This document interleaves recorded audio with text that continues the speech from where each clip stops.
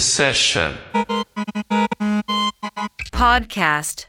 Artists. The production of this podcast was made possible by the kind support of the Dorotheum. Ich bin Jeanette Pacher, Kuratorin in der Sezession und freue mich sehr, heute am 4. Mai mit Vivian Suter in unserem kleinen Aufnahmestudio in der Sezession zu sitzen für einen Podcast in unserer Podcast-Serie. Herzlich willkommen, Vivian. Danke, es freut mich besonders, hier zu sein. In der Sezession ist für mich eine ganz besondere Gelegenheit und hier auszustellen, da ich schon vorher als Kind immer hierher gekommen bin, als ich meine Großeltern besucht habe, hat mich mein Großvater immer hierher gebracht. Du hast heute vor einer Woche deine Ausstellung eröffnet, The Stone in the Lake. Und eben im Vorfeld haben wir viel und häufig darüber gesprochen, welche Beziehung du zur Sezession hast und dass eben deine Familie mütterlicherseits aus Wien ist und die Sezession da schon seit deiner Kindheit oder seit deiner Jugend quasi mit dabei war. Ja. Jetzt stellst du hier selber dein Werk aus. Ja, wir haben da eine Woche lang oder 8 Tage lang sehr hart gearbeitet. Hart und intensiv aufgebaut. Magst du mal etwas erzählen über den Prozess? Ja, also wo ich den Raum das erste Mal gesehen habe und die Möglichkeit, die Tür hinten aufzumachen, war das schon eine Idee, wie man es installieren könnte. Und da haben wir einige Sachen zuerst ausprobiert, aber das ist immer auf die Richtung von diesem Ausblick, der mir sehr wichtig war. Die Sicht auf den Park, die Natur und die Geräusche von Wien, die hineinkommen, wie auch der Wind. Also vielleicht für diejenigen, die zuhören und die Situation nicht so ganz vor Augen haben, eine kurze Einführung. Also Vivian Suter ist 1949 in Argentinien geboren und dann in der Jugend nach Basel in die Schweiz übersiedelt und lebt jetzt seit Anfang der 80er Jahre in Guatemala, in Pacher, wo du als Malerin deine Arbeit draußen machst. Also du malst deine Leinwände draußen unter freiem Himmel und lässt sie dort auch eben der Witterung ausgesetzt. Drum ist auch dieser Bezug zur Natur so stark und so sichtbar und spürbar. Und die Leinwände hängst du auf eine ganz spezielle Art und Weise in den Ausstellungen. Und die sind jetzt in der Sezession im Hauptraum eben ausgestellt. Auf der Stirnwand gibt es eine große Tür, die nach hinten rausführt, wo so ein kleiner Park gelegen ist. Und da öffnest du den Raum und erweiterst ihn quasi mit dieser Möglichkeit, die Tür offen stehen zu haben während der Ausstellung. Also die Leinwände, die hängen frei. Also wir haben auch die Wände bespielt und haben auch einen Track, eine sogenannte Hängevorrichtung gemacht. Auf einer Seite, auf der, wenn man reinkommt, linken Seite. Und die Leinwände, die so hängen, kann man von beiden Seiten anschauen. Also es sind manchmal doppelt gehängte, manche ist einfach weiß noch, andere scheint durch die Vorderseite auf die Hinterseite wie ein anderes Bild, aber das sieht man den Anfang, wie das Bild gemalt wurde. Das ist immer eigentlich spannend zu sehen.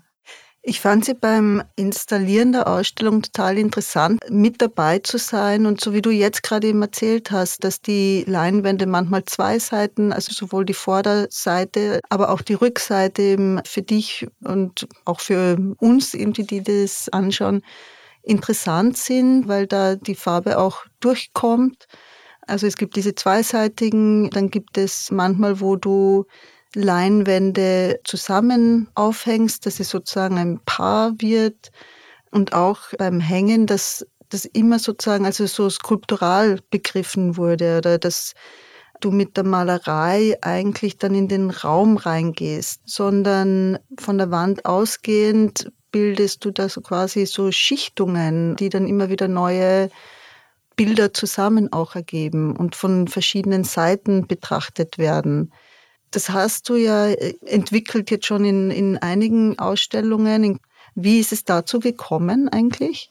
Also es kam so, dass wo ich mich entschlossen habe, dass diese Hängevorrichtung, das Rack zu machen, wo du sagst manchmal Kleiderständer, aber so kann man sich, glaube ich, besser vorstellen, dass sie da rauskommen und dann in den Raum gehen und von den Wänden und dass das dann so wie ein Durchgang auch zum Laufen ergibt und die verschiedenen Blickwinkeln und dass man sich auch verstecken kann dahinter. Und ja, also es macht Spaß, etwas Neues zu entwickeln, jedes Mal auf den Raum zu arbeiten, ergibt eine neue Komposition, die man gar nicht voraussehen kann. Die Arbeiten, die jetzt in der Sezession hängen, wir hatten zur Auswahl so ungefähr um die 400 Leinwände. Gehängt wurde ein Großteil davon, gezählt haben wir es nicht oder noch nicht. Aber einige von denen waren schon sozusagen in Europa in unterschiedlichen Orten zu sehen. Dann sind ganz neue dazugekommen, die du schon im Hinblick auf die Ausstellung in der Sezession gemalt hast. Und die Zusammenstellung ist dann aber quasi jeweils einzigartig und auch auf den Ort eben abgestimmt und auf die jeweilige Situation. Ja. Die Idee, diese Leinwände, die hängen ja von der Decke ab, die sind an den Wänden in mehreren Schichten übereinander, dass man manchmal sie auch nicht zur Gänze sehen kann und sind auch auf dem Boden verteilt, auch dort wieder sozusagen übereinander gelagert. Diese Idee kommt dann ursprünglich von dieser Aufbewahrungsmethode, die du eben in Pacher hast. Die vielen, vielen, vielen Leinwände, die du bemalst und produzierst, auf so eine Gestänge zu hängen. Und dadurch hast du auch diese Überschneidungen gehabt und die dann so davon zu befreien aus diesem engen Raum in den Raum. Ja, und dann, dass sie dann auf dem Boden liegen, ist, weil ich dort auch in diesem Lagerraum, der recht groß ist, wo ich abspanne, aufspanne, bevor ich die Leinwände rausbringe zu malen, dann kann ich mir immer so die neuesten anschauen zusammen und dann abspannen, da sind sie auf dem Boden und dann das Ganze ist auch wie eine Sprache und die möchte ich dann vermitteln im jeweiligen Raum, den ich dann zur Verfügung kriege, damit ich mich besser ausdrücken kann. Wir haben im Vorfeld auch darüber gesprochen, also eben jetzt, wie du mit dem Raum umgehst. Also es gibt einerseits eben diese persönliche, sozusagen familiäre Beziehung zur Sezession. Dann aber scheint dieser Raum ja wie für dich gemacht zu sein. Einerseits mit diesem Blick, den es gibt in den Garten hinten raus, aber auch mit dieser sehr schönen Tageslichtsituation. Dadurch, dass du ja größtenteils draußen auch malst du eigentlich immer bei natürlichem Licht. Und auch das greifen wir da in der Ausstellung auf, insofern, als dass man das Mögliche mit dem natürlichen Tageslicht dann dabei belässt. Ein anderes Element ist dann auch mit der Decke, mit diesem Deckenraster, wo die Glasflächen drinnen liegen, dass das sich daneben anbietet, um von dort die Arbeiten abzuhängen. Ja, das war super praktisch. Und das Licht, das dann von draußen reinkommt, also wenn es dann geregnet hat, was auch ein bisschen, das hat mir schon sehr gut gefallen. Vor allem, wenn die Sonne dann scheint. Und ich glaube, es macht einen fröhlichen Eindruck dann. Man sieht es auch, wenn man drinnen ist, so als Reaktion, wenn Besucherinnen in die Ausstellung gehen, dass es einfach eine sehr gute Energie ausstrahlt. Also natürlich durch diese ganzen kräftigen Farben. Es hat was sehr Energetisches. Und dann gibt es auch noch so einen Moment, dass das durch diese unterschiedlichen Blicke, die möglich sind und also wie man sich durch die Ausstellung bewegt, dass das ja auch schon fast was Choreografisches hat oder was Performatives, irgendwie das dann, wie die Besucherinnen dann auch Teil werden davon. Ja, also es fängt ja schon an beim Malen, dass sie groß sind und ich mich da bewegen muss und rausgehen muss und große Bewegungen mache zum Malen, wie auch dann zum Installieren, also die auch hin und her tragen, bei mir im Garten, wie auch hier, hat was Ähnliches. Ja, bei mir mussten sie manchmal den Berg rauf und dann wieder runter. Ja, man muss ganz schön fit sein. Eben, und du hast ja auch mehrmals betont, dass es dir auch wichtig ist. Die Leinwände sind ja zum Teil sehr groß. Du hast noch größere Leinwände, die sind zwar alle, die haben so eine Standardbreite, knapp unter 2 Metern, aber da sie von der Rolle dann sind, hast du Leinwände, die bis zu 12 Meter sind. Ja. Also das ist ja tatsächlich eigentlich eine sehr körperliche Arbeit, dann irgendwie das Bemalen dieser Leinwände. Und das ist etwas, was für dich eigentlich untrennbar mit der Produktion verbunden ist, oder? Es fällt mir schwerer, so am Tisch zu sitzen und ruhig zu sein und was zu machen. Also im Gegensatz zu meiner Mutter dann. Und auch wenn die Leinwände dann am Boden liegen, und es hat geregnet und die Hunde kommen durch und lassen ihre Spuren drüber, die Blätter, die drauf fallen. Da ich mit Fischleim arbeite, bleiben die kleben und das ist alles Teil davon. Also es ist auch wie eine Festhaltung vom Moment. Das ist mir eben wichtig. Die Leinwände tragen dann die verschiedensten Spuren, also jetzt nicht nur sozusagen die von dir bewusst produzierten mit der Farbe, sondern auch alles, was dann die Natur und die Umgebung mit draufbringt. Hast du beschlossen, als was Produktives da in diesem Prozess mit dabei zu behalten? Also ich mal ja auch am Berg, wo ich ja auch ein Studio habe, aber draußen arbeite. Dort habe ich mir die Farben drinnen jetzt und einfach viele. Und mal bis in die Nacht hinein, bis dunkel. Und dann sehe ich nicht mehr richtig, was, wenn ich es verlasse, wie es wirklich was drauf ist. Erst lasse ich mich am nächsten Morgen, dann, wenn ich wieder raufgehe, überraschen, wie es ausgesehen hat. Weil du sagst, bis am nächsten Morgen, das ist schon eigentlich etwas, was du täglich praktizierst, außer du reist gerade oder baust gerade irgendwo eine Ausstellung auf. Das ist wirklich so eine tägliche Praxis, oder? Ja, mache ich ja gerne. Hast du da Helfer eigentlich dann vor Ort? Ja, ich habe Helfer, die machen nicht mehr Aufspannen.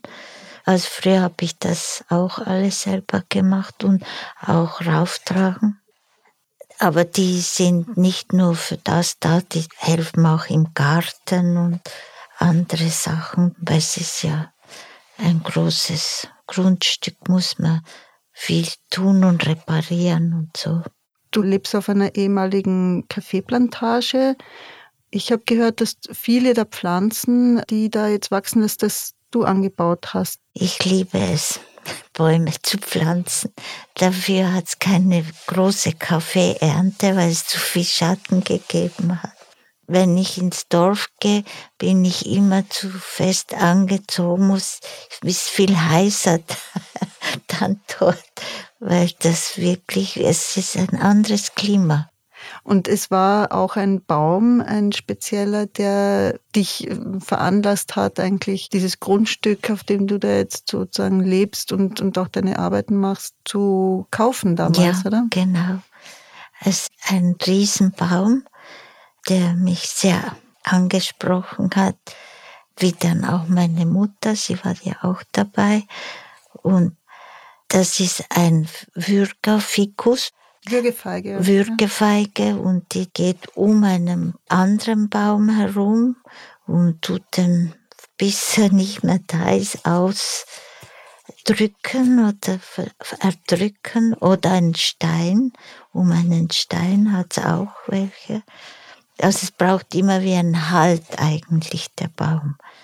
Und der verliert dann die Blätter und sieht aus dann wie so eine Spitze oben. Also So eine gehäkelte wie eine Spitze. gehäkelte Spitze, die feinen Äste so.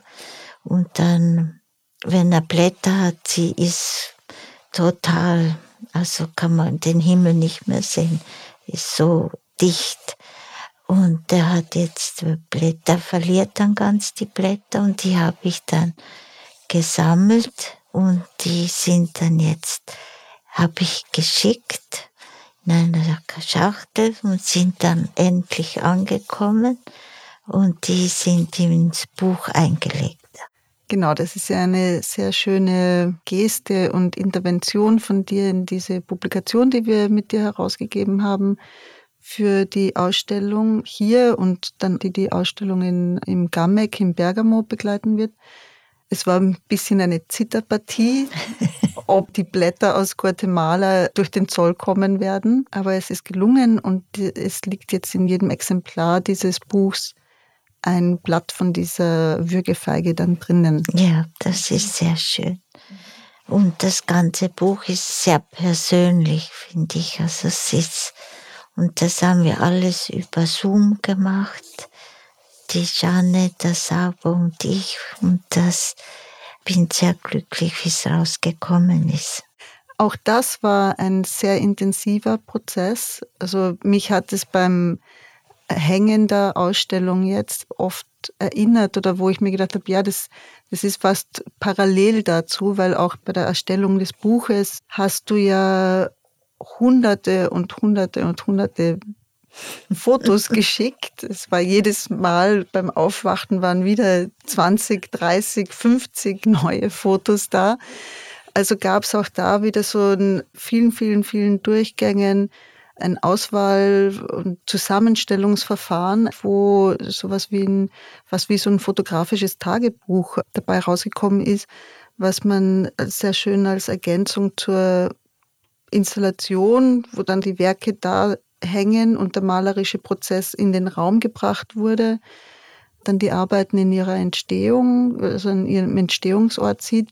Und zugleich hast du, weil wir viel auch über die familiären Bindungen irgendwie nach Wien und deine Wurzeln in Wien gesprochen haben, auch sehr persönliche Dokumente sozusagen mit deiner Mutter und Familie mit reingebracht, was eigentlich ein sehr, sehr großzügig ist. Ja, es war mir auch sehr wichtig, weil es eben so ortbezogen, Heimat sozusagen ist, oder?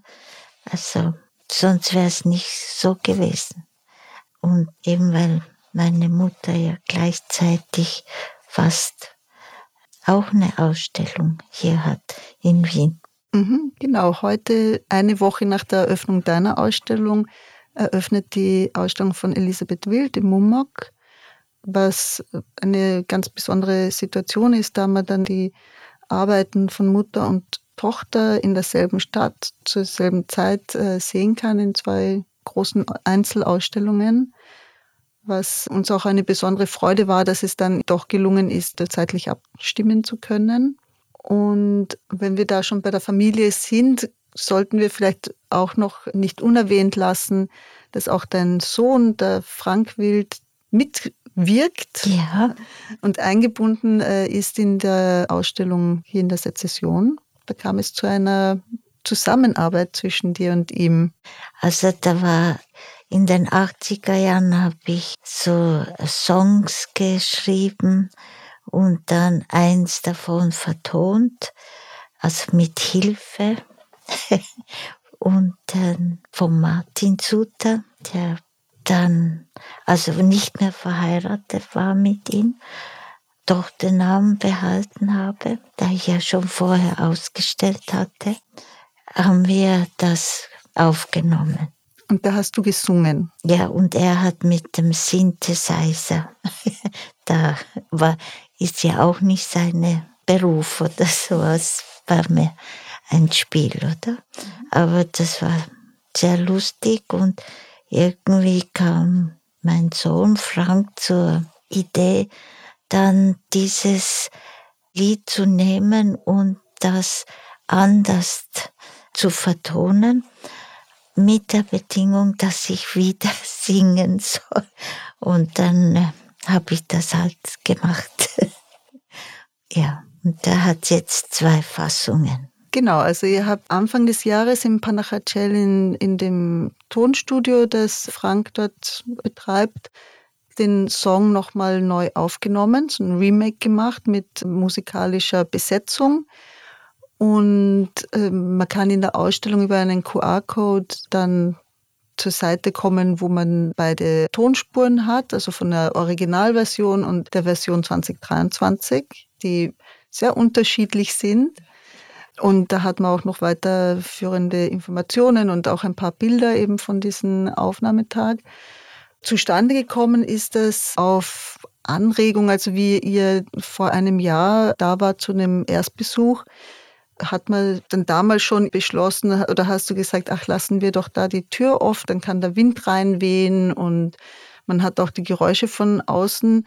Und als wir erfahren haben, dass Frank Tontechniker, Tonmeister ist und Musiker, kam dann die Idee, ob man nicht diese Familienzusammenführung auch da nochmal weiter betreibt und auch ihn mit einbindet. Und da hat Ramesh dann angeregt, dass er eine Soundinstallation entwickelt. Und damals gingen wir wahrscheinlich noch davon aus, dass es irgendein Ambient-Sound werden wird. Und rausgekommen ist was ganz anderes, aber was sehr Schönes, eben dieser Song. Und den hört man auch ganz subtil ab und an in der Ausstellung. Und der Song heißt I would like to invite you for dinner.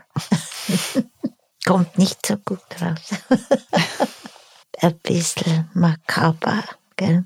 Ja, aber es hat also aber nett. Genau, humorig. Ja, humorig, ja. Humor hast du ja. Kann man nicht bestreiten. Wirklich, danke. Du auch, gell? Es war eine sehr schöne Zusammenarbeit, muss ich sagen. Sowohl an der Publikation, an der Ausstellung jetzt selbst. Also, und danke für deine Offenheit und deine Generosität. Ja, ich bedanke mich bei dir und dass wir jetzt, wenn ich sagen darf, eine Freundschaft weiterführen können. Das würde mich sehr freuen. Freut mich auch sehr. Sehr gern. Also danke vielmals, Vivian, für das Gespräch. Danke dir, Jeanette. Session.